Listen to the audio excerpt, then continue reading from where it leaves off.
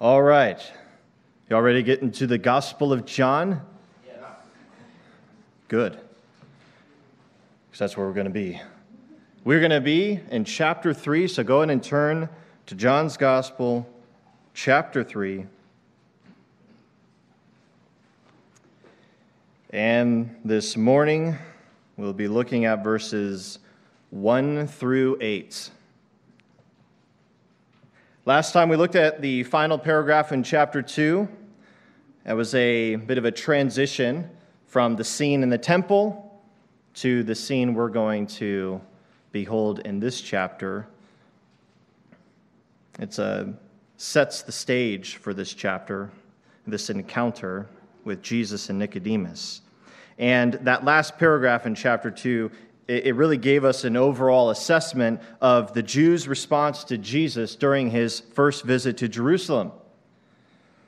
And as we saw in the previous passage in verses 13 to 22, the passage before that last paragraph, Jesus had gone to the capital city with his disciples to celebrate the Passover and the Feast of Unleavened Bread. And this was his first visit to Jerusalem since he began his ministry as the Messiah, and it was in the temple precinct that he chose to begin his public ministry to the people of Israel. And he did this by single-handedly shutting down the business that was being conducted by the animal merchants and money changers in the court of the Gentiles and driving them all out of the temple precinct. That left quite a first impression, wouldn't you think? Thus, he set himself up in opposition to the religious leaders and the temple authorities who had allowed the temple to be turned into a place of business. And then we saw in verses 23 to 25 that after this confrontation in the temple, Jesus remained in the city. And he was performing miraculous signs in the presence of the people. And although John says that many believed in his name, when they saw him performing these signs, they believed in his name. John also tells us that their belief was only superficial. It was superficial. Jesus knew this because he knew the thoughts and intentions of their hearts. Therefore, John tells us that Jesus was not entrusting himself to them.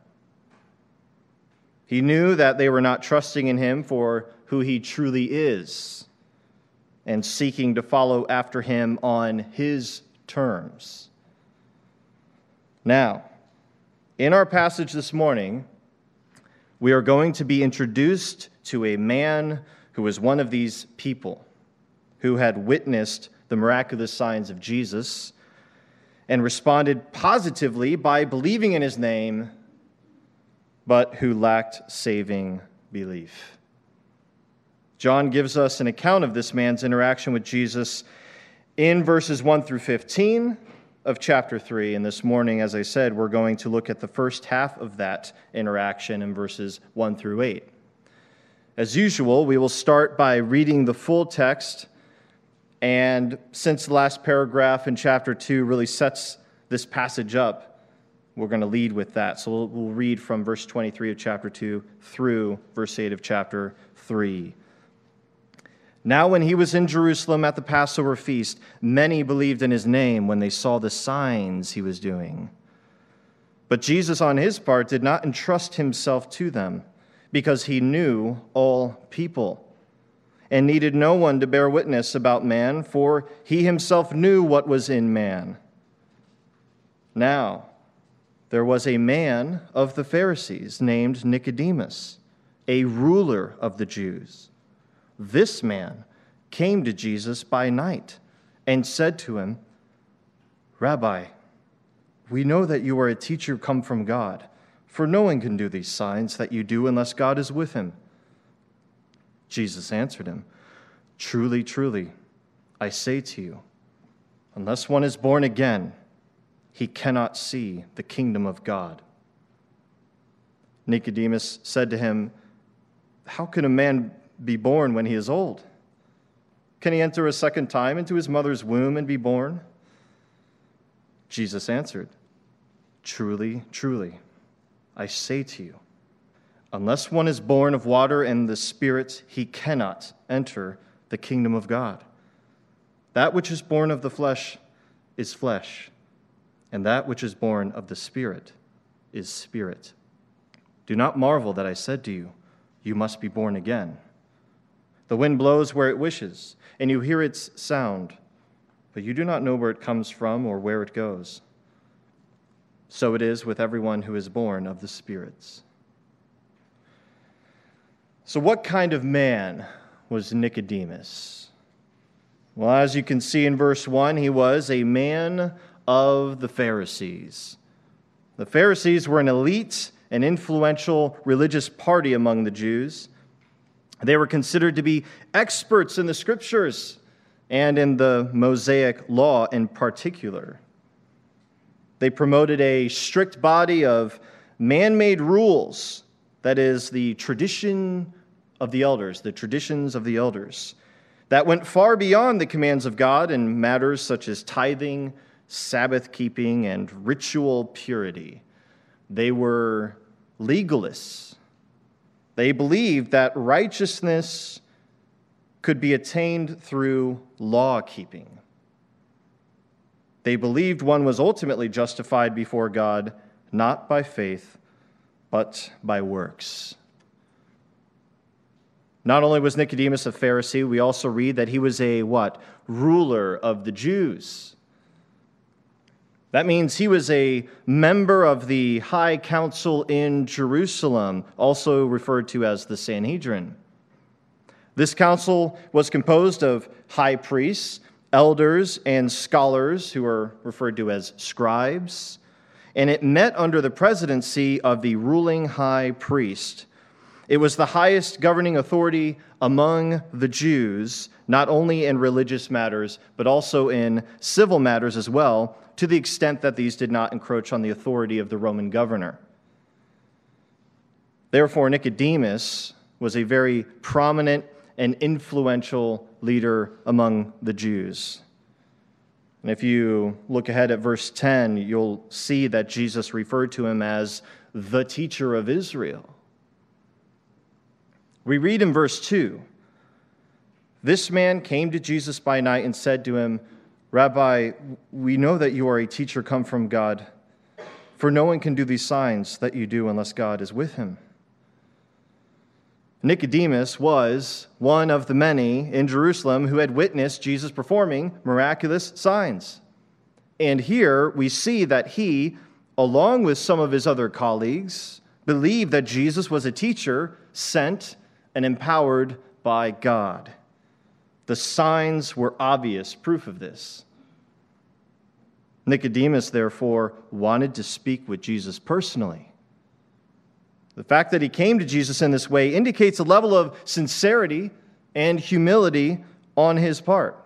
Remember who he is: a ruler of the Jews, a Pharisee, a chief Pharisee, if you will. But he wants to come and speak with Jesus personally. And in the eyes of most people, Jesus is this preacher from Galilee, unschooled. But he's performing miraculous signs. So Nicodemus goes to him. Nicodemus did not send a formal delegation to interrogate Jesus as the Pharisees had done with John the Baptist. Rather, he personally came to Jesus being convinced that Jesus was a teacher who had been sent by God. No doubt he had a number of questions he wanted to ask him. However, whatever questions he had in mind to ask, he didn't get to those. Because after he stated his belief that Jesus was a teacher from God, Jesus immediately began to instruct him. Nicodemus had expressed his view of Jesus.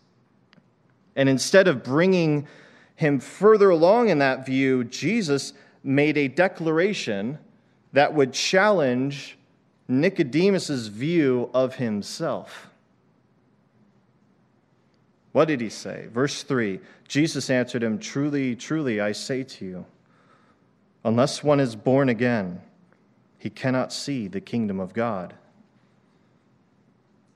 Now, in the previous passage, we read John's statement that Jesus knew all people and that he knew what was in man.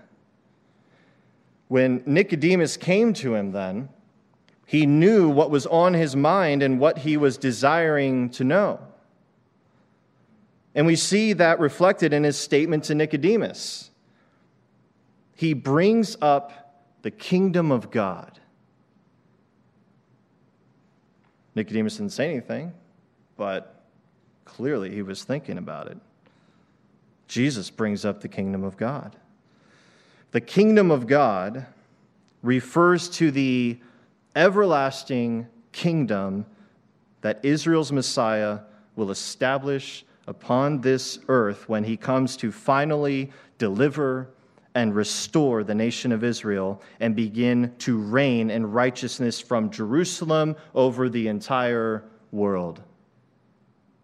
The Jews had been waiting for the coming of the promised king, the Christ, the Messiah, and for the establishment of this promised kingdom, as it is foretold in the Scriptures. And one of the most notable depictions of the coming of God's kingdom is found in the book of Daniel. Daniel ministered during the time of Israel's 70-year captivity in Babylon. Israel's northern kingdom had already fallen to the Assyrian Empire over a century earlier, and its inhabitants were scattered among the nations. And in Daniel's day, the southern kingdom had fallen to Nebuchadnezzar of the Babylonian Empire. And the people were taken into captivity, which God promised would just be limited to 70 years, and he'd bring them back. But in that period of captivity, during that time, or at that point, the kingdom of Israel had come to an end. The southern kingdom was the last vestige of the kingdom of Israel, and that kingdom fell to Babylon.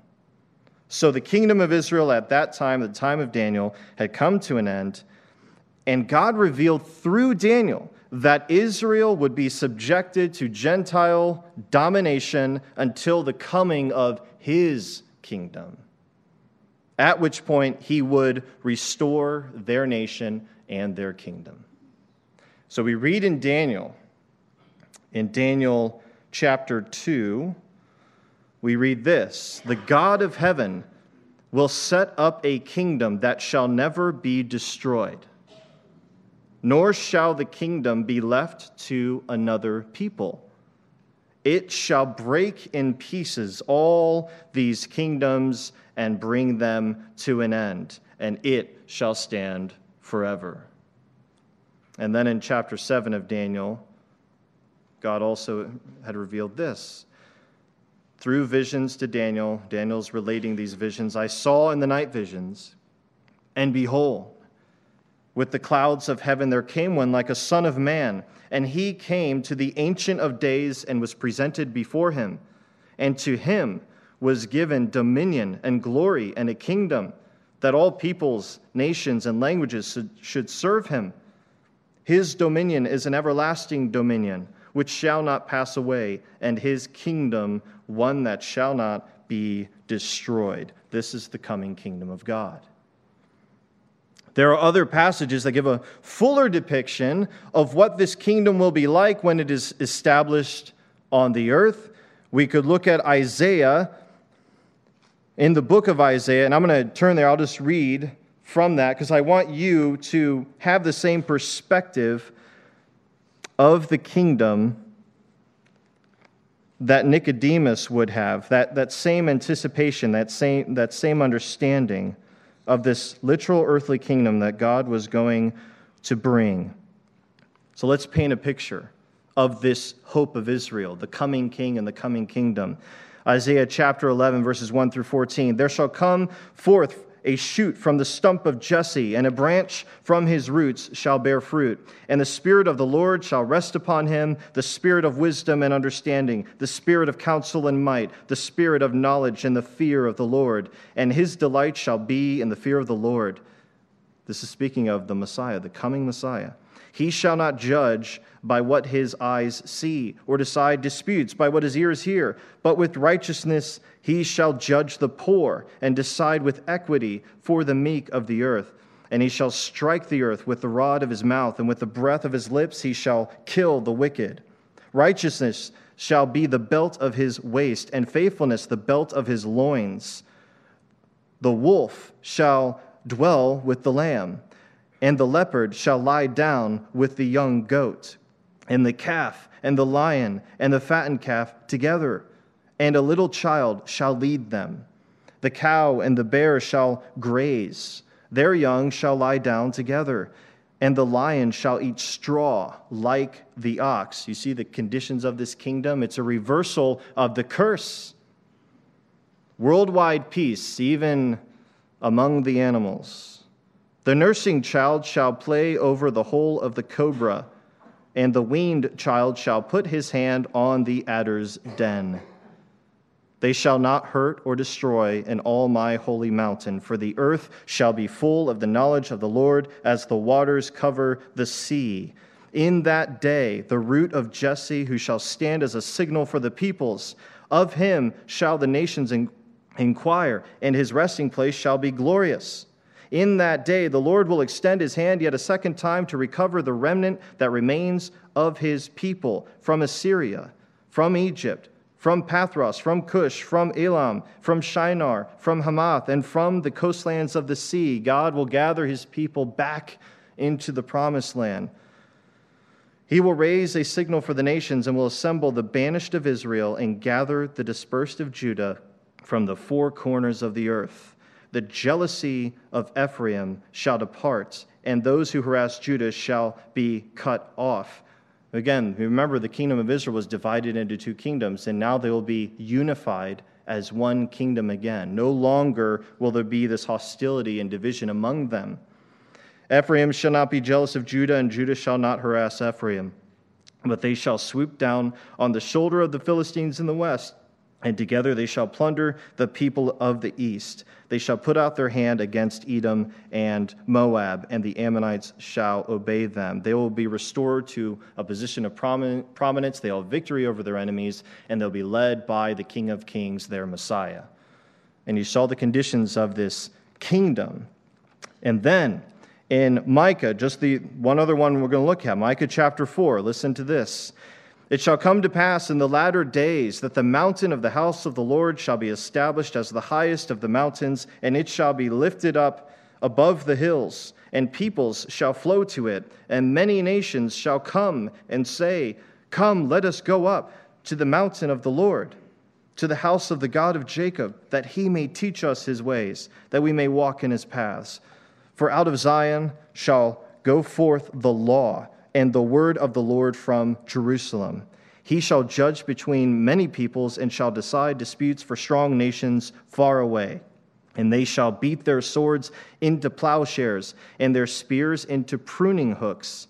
Nation shall not lift up sword against nation, neither shall they learn war any more. But they shall sit every man under his vine and under his fig tree, and no one shall make them afraid. For the mouth of the Lord of hosts has spoken. For all the peoples walk, each in the name of its God, but we will walk in the name of the Lord our God forever and ever. In that day, declares the Lord, I will assemble the lame and gather those who have been driven away and those whom I have afflicted. And the lame I will make the remnant, and those who were cast off a strong nation.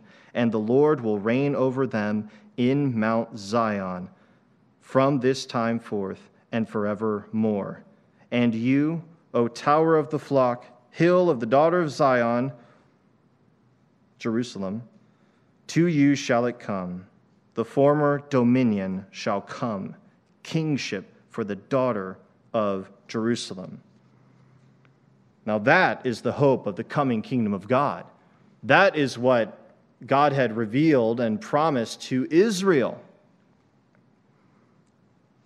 So we have Nicodemus, who certainly is familiar with what God had said he's going to bring about, the restoration of Israel, the restoration of the kingdom, the coming kingdom of God, ruled under the Messiah, Israel's restoration to their place of prominence as God's people. This is the kingdom of God that is to come, and the Jews were eagerly waiting for it and for the arrival of their king, the Christ. They wanted to be delivered from Gentile rule, and in Jesus' day, that's the Roman Empire. And they wanted to see their enemies destroyed, and they wanted to see their kingdom restored. And what they were seeing that heightened their expectations in that day was John the Baptist, as I've mentioned before. John the Baptist, the first prophet to be raised up in Israel after over 450 years of silence from God towards his people, who was telling the people to prepare the way for the coming of the Lord and to repent. Why? Because the kingdom of God was at hand. And then there was Jesus, who had just single-handedly cleansed the temple, who was preaching to the people and performing miraculous signs in their midst. You can see how high the anticipation is now. The kingdom of God is at hand. And it is likely that Nicodemus, recognizing that Jesus must be a teacher sent by God, assumed that Jesus could give him definitive answers regarding the coming of God's kingdom and Israel's restoration. He might have wanted to ask, is now the time? What will happen next? What should we expect? When will the Messiah reveal himself? What is your role? What is your message for us? It seems that Nicodemus, as one of the most prominent leaders in Israel, wanted to be prepared for what would be the most momentous event in the nation's history. He must have assumed that he, along with the nation's other leaders, would have an important role to play. We need to be ready. We're the leaders, so clearly we have an important role. Prepare me. But then Jesus said to him, "Truly, truly, I say to you, unless one is born again, he cannot see the kingdom of God." Now, the Greek word that means again, and is translated that way repeatedly as it's used throughout the New Testament, is palin. Not pollen, but palin. That's a Greek word that means again. However, this is not the word that John uses here in the phrase that is translated as born again. The Greek word that is translated as again here is anothen, which means from above. From above. There are a couple instances in the New Testament where anothen is used to mean from the beginning, but in every other occurrence, except one, which itself is debatable, the meaning is from above. From above. And outside of this passage, there are only 3 other times John uses anothen, because he uses it twice in this passage. Later in his gospel, in verse 31 of chapter 3, he uses it this way: "He who comes from above is above all." He who comes from above, anothen is right there, is above all. He who is of the earth belongs to the earth and speaks in an earthly way. The word appears again in chapter 19. Jesus answered him, that is Pilate, "You would have no authority over me at all unless it had been given you from above." And then later in that chapter, we read, at the time of Jesus' crucifixion, "But the tunic," the soldiers are dividing up his belongings, his garments, and they have the tunic, and it says the tunic was seamless, woven in one piece from top to bottom, from above to the bottom. And I just wanted to show you that Jesus' statement to Nicodemus in John's gospel, the way John uses this word, it would be best translated as follows: unless one is born from above, he cannot see the kingdom of God. And the NET Bible chooses to put it that way. And even in your Bible, in the ESV, usually they'll have a footnote and they'll say, "or from above." they chose to put again in the text. But from above is what he said. This is not what Nicodemus expected to hear. By making such a statement, Jesus was indicating that Nicodemus would not see the kingdom of God if he remained as he was. And what was he? An Israelite, a descendant of Abraham and a member of God's chosen nation. More than that, he was a devout Pharisee. He had devoted his life to keeping the law of God and holding to the religious traditions of the elders. He even had advanced to becoming a member of the high council in Jerusalem and was thus a ruler of the Jews and a prominent teacher of the people.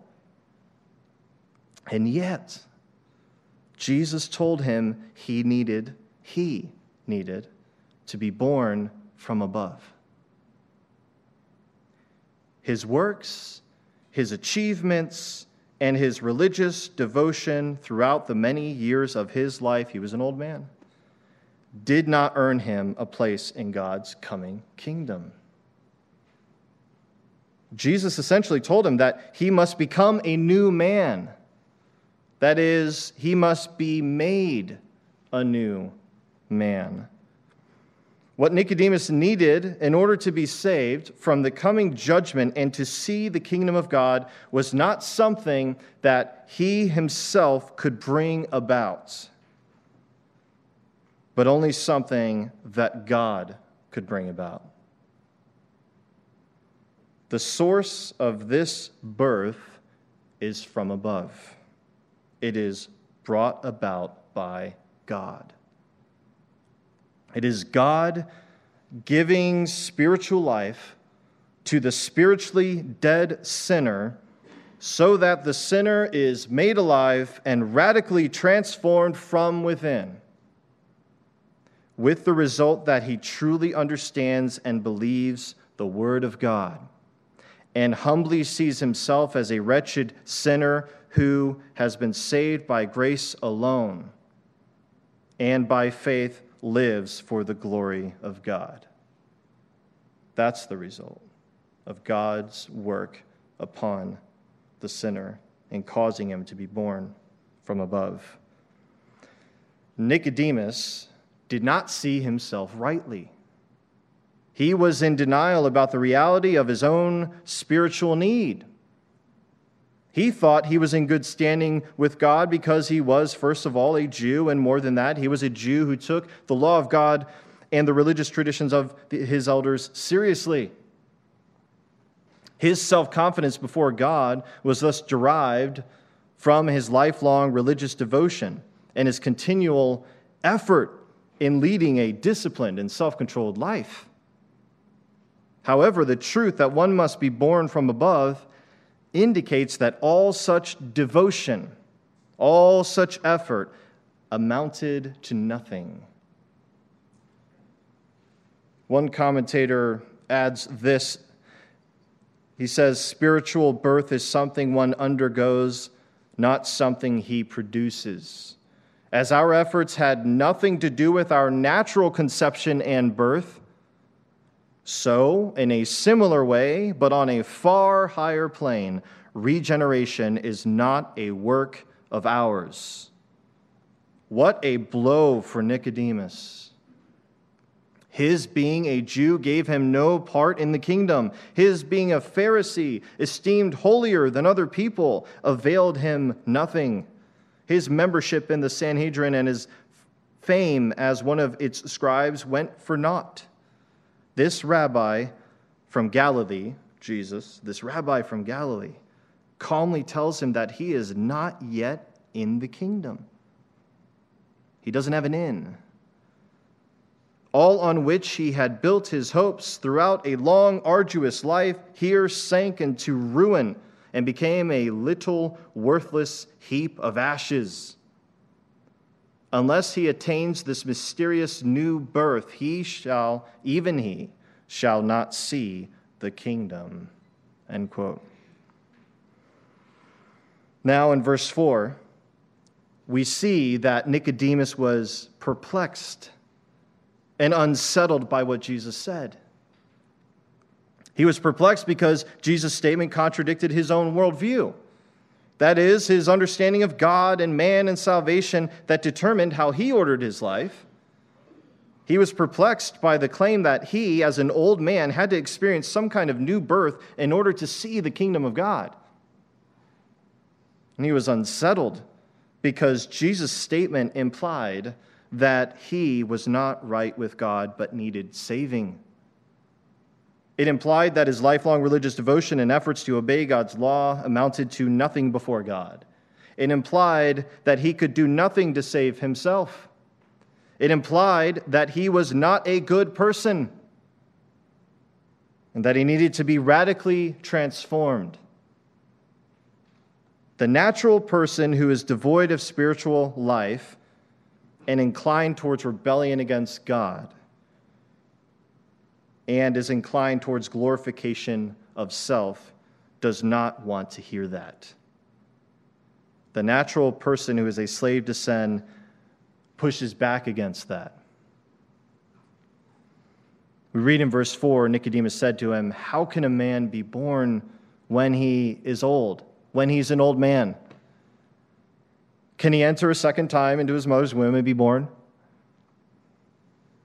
As we can see in this response, Nicodemus was surprised by Jesus' statement. He himself was an old man and a member of God's covenant people and chosen nation, and Jesus was speaking of some kind of new birth as being absolutely necessary for him to see the kingdom of God. He believed he was already in good standing with God, so he was surprised to be told that he needed to be born from above. What's more is that he could not comprehend the concept of a second birth. He couldn't wrap his mind around that.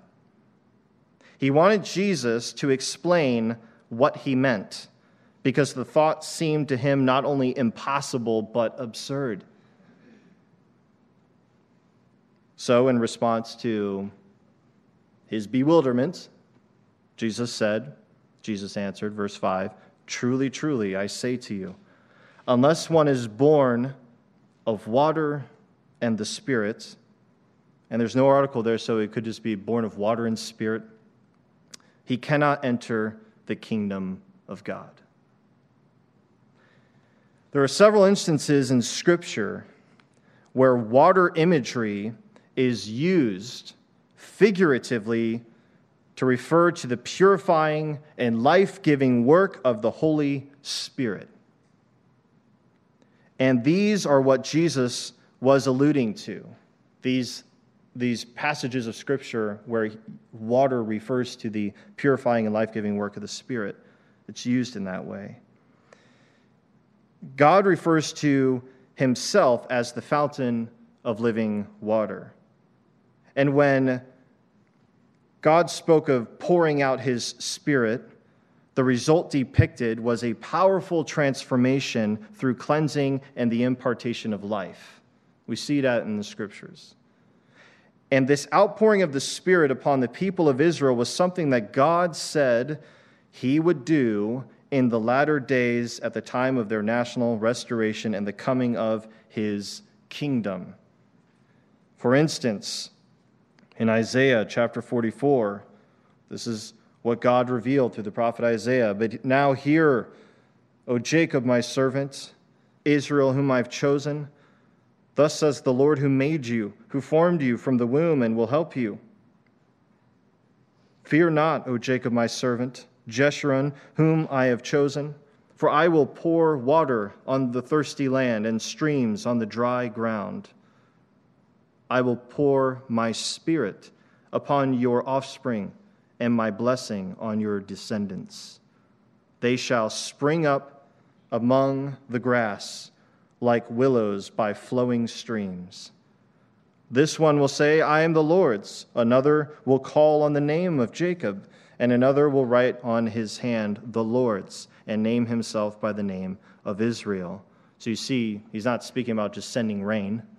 He's speaking about sending a Spirit upon the people that they might truly become his. Worship and faith and obedience from the heart. Spiritual transformation. Throughout Israel's history, they were collectively a stiff-necked and stubborn people, and they repeatedly rebelled and turned away from God. And this was because they had evil, unbelieving hearts. The problem was their heart. The problem was within them. They were slaves to sin. So no matter how many wondrous works of God they witnessed, man, they witnessed a lot. No matter how much they beheld the righteous standards set forth in God's law, no matter how much they were taught and warned and exhorted to love the Lord their God and to fear him and to walk in his ways so that it might go well with them, they would continue to resist God's revealed will for them and rebel unless God transformed them from the inside, unless he gave them spiritual life. And by the way, that's not just Israel's problem, right? That is everyone. Everyone is born into this world in sin. They have the bent towards rebellion against God. And so no matter how much on the outside happens, witness the wondrous works of God. Behold, the righteous law of God, the standards set forward, his word. And they read it and study it, all that. Unless that heart is changed, there will be a resistance to God, a rebellion against God. They cannot do what is pleasing to God unless God changes them.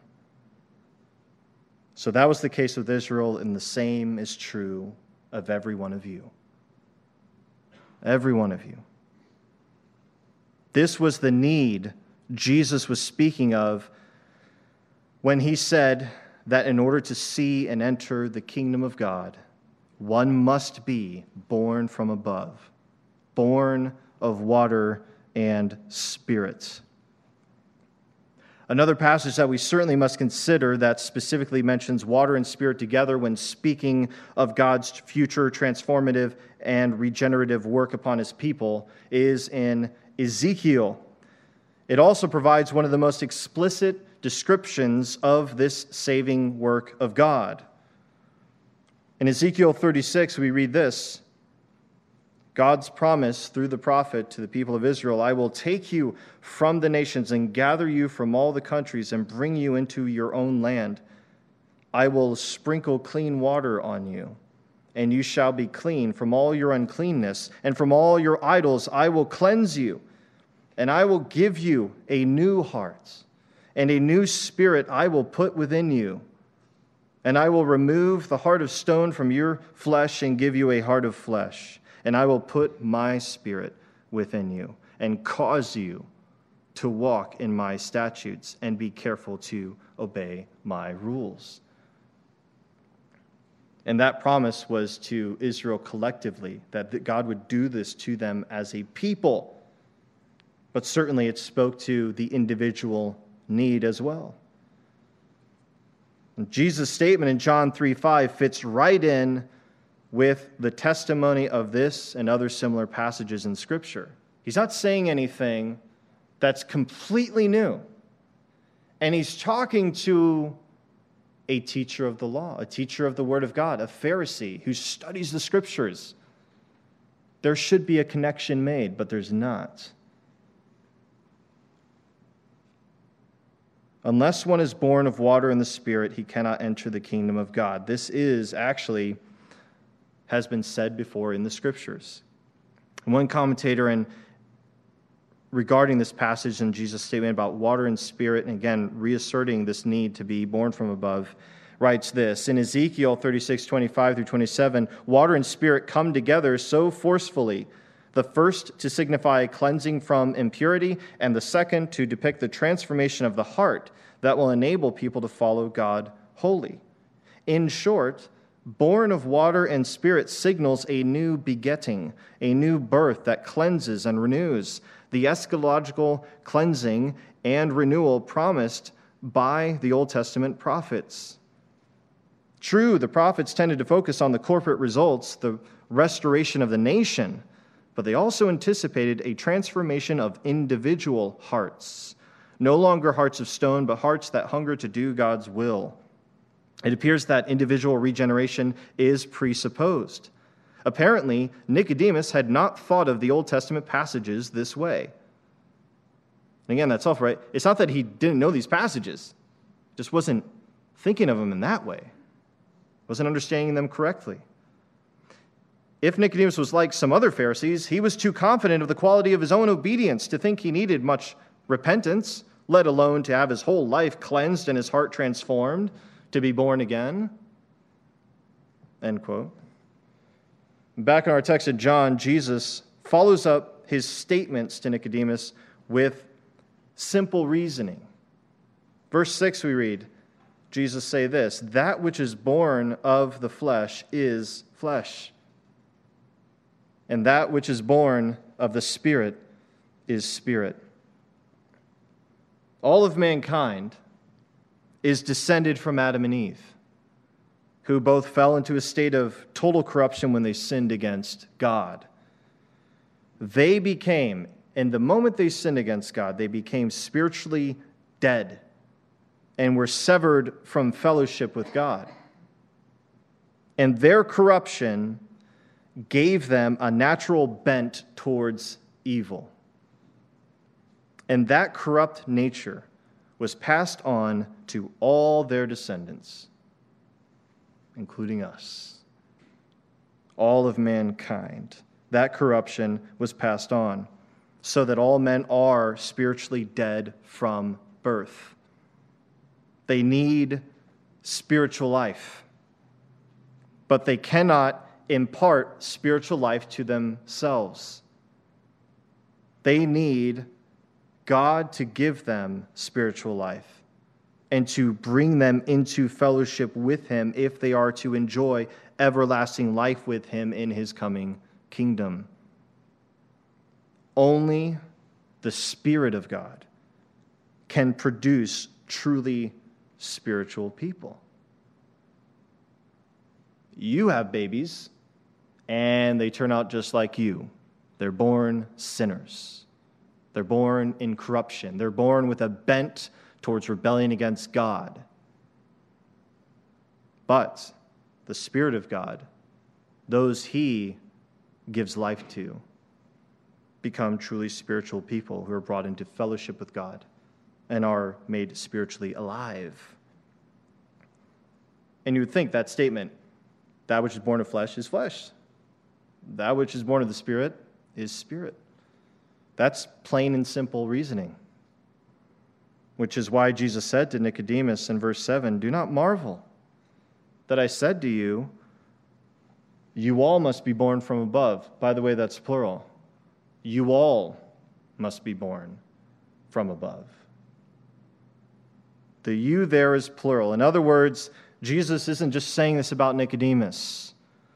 He's saying, you all, yes, all of you Pharisees, all of you who are members of the Sanhedrin, rulers of the Jews, everyone, all of you, the whole people of the nation, the rest of the people, along with you who are the elite, you all need to be born from above.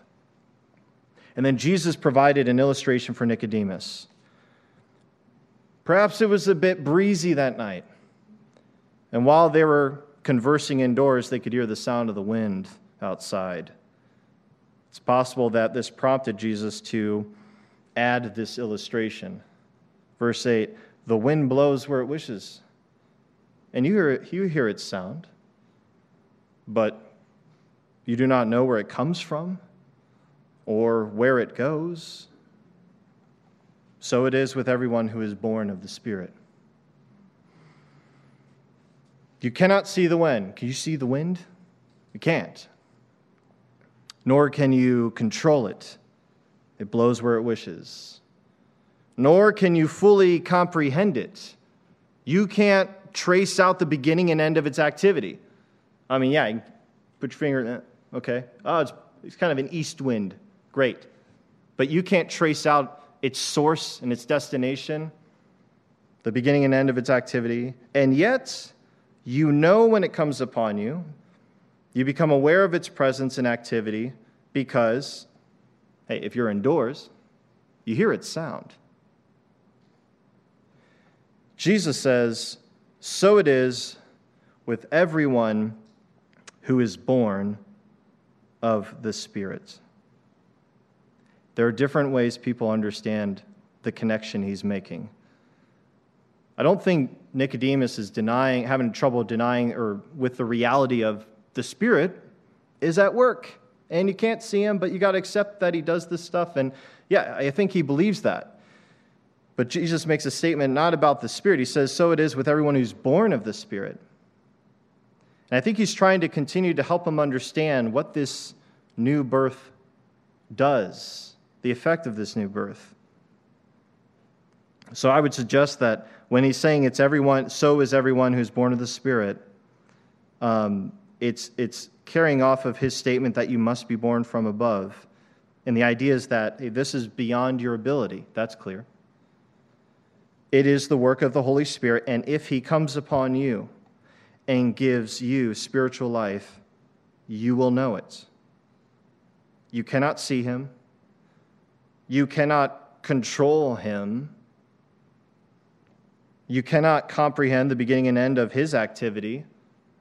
We know he's working in the world, but we don't fully comprehend everything that he's doing. But if you have been born of him, you will perceive that he is at work in you. As Paul had mentioned in Romans, the Spirit himself will bear witness with our spirit that we are children of God. So we're going to pick up the second half of this interaction. But hopefully the point is clear. We're not just talking about Nicodemus' problem. This is the problem of every man. We are born in the flesh, born in corruption, born in sin, and there is nothing we can do. No amount of discipline, no amount of religious devotion, no kind of experience that we can try to obtain. Nothing can bring us to God. We are not saved by works, by effort. It is solely by grace, and it requires God to come down and change us, transform us, give us spiritual life. And unless he does that, you will not see the kingdom of God. You will die, as Jesus said, in your sins and remain separated from God forever. And the wrath of God remains on you because of your sins. Let's pray. Father, I just ask that you would help us to truly take these words of our Lord to heart. The reality that we cannot make ourselves right with you, we cannot clean ourselves up, we cannot obey perfectly or enough, we cannot be good enough, we are not good. That we need and we are dependent upon, solely upon your gracious activity, your gracious work of salvation, of giving us life. And pray that we would take this to heart as we examine ourselves and test ourselves to see if we truly are indeed in the faith or if our confidence is really in the things that we do or in superficial things that don't indicate any powerful work in our lives or transformation, but are just rule-keeping. Help us as we search our own hearts and examine our own state before you. And we pray that you would help us keep this in mind and take it to heart when we are proclaiming the gospel to others, that they will reject it, that we can't change them, and that's what needs to happen, but we are messengers of the truth, the means you have appointed by which you choose to impart life to them that they might believe that truth. But unless you cause them to be born from above, they will reject it. Help us to remember this so that we don't think wrongly of evangelism, that it's something we must say in a particular way or a particular method, that we must somehow win them into the kingdom. We cannot unless you save them.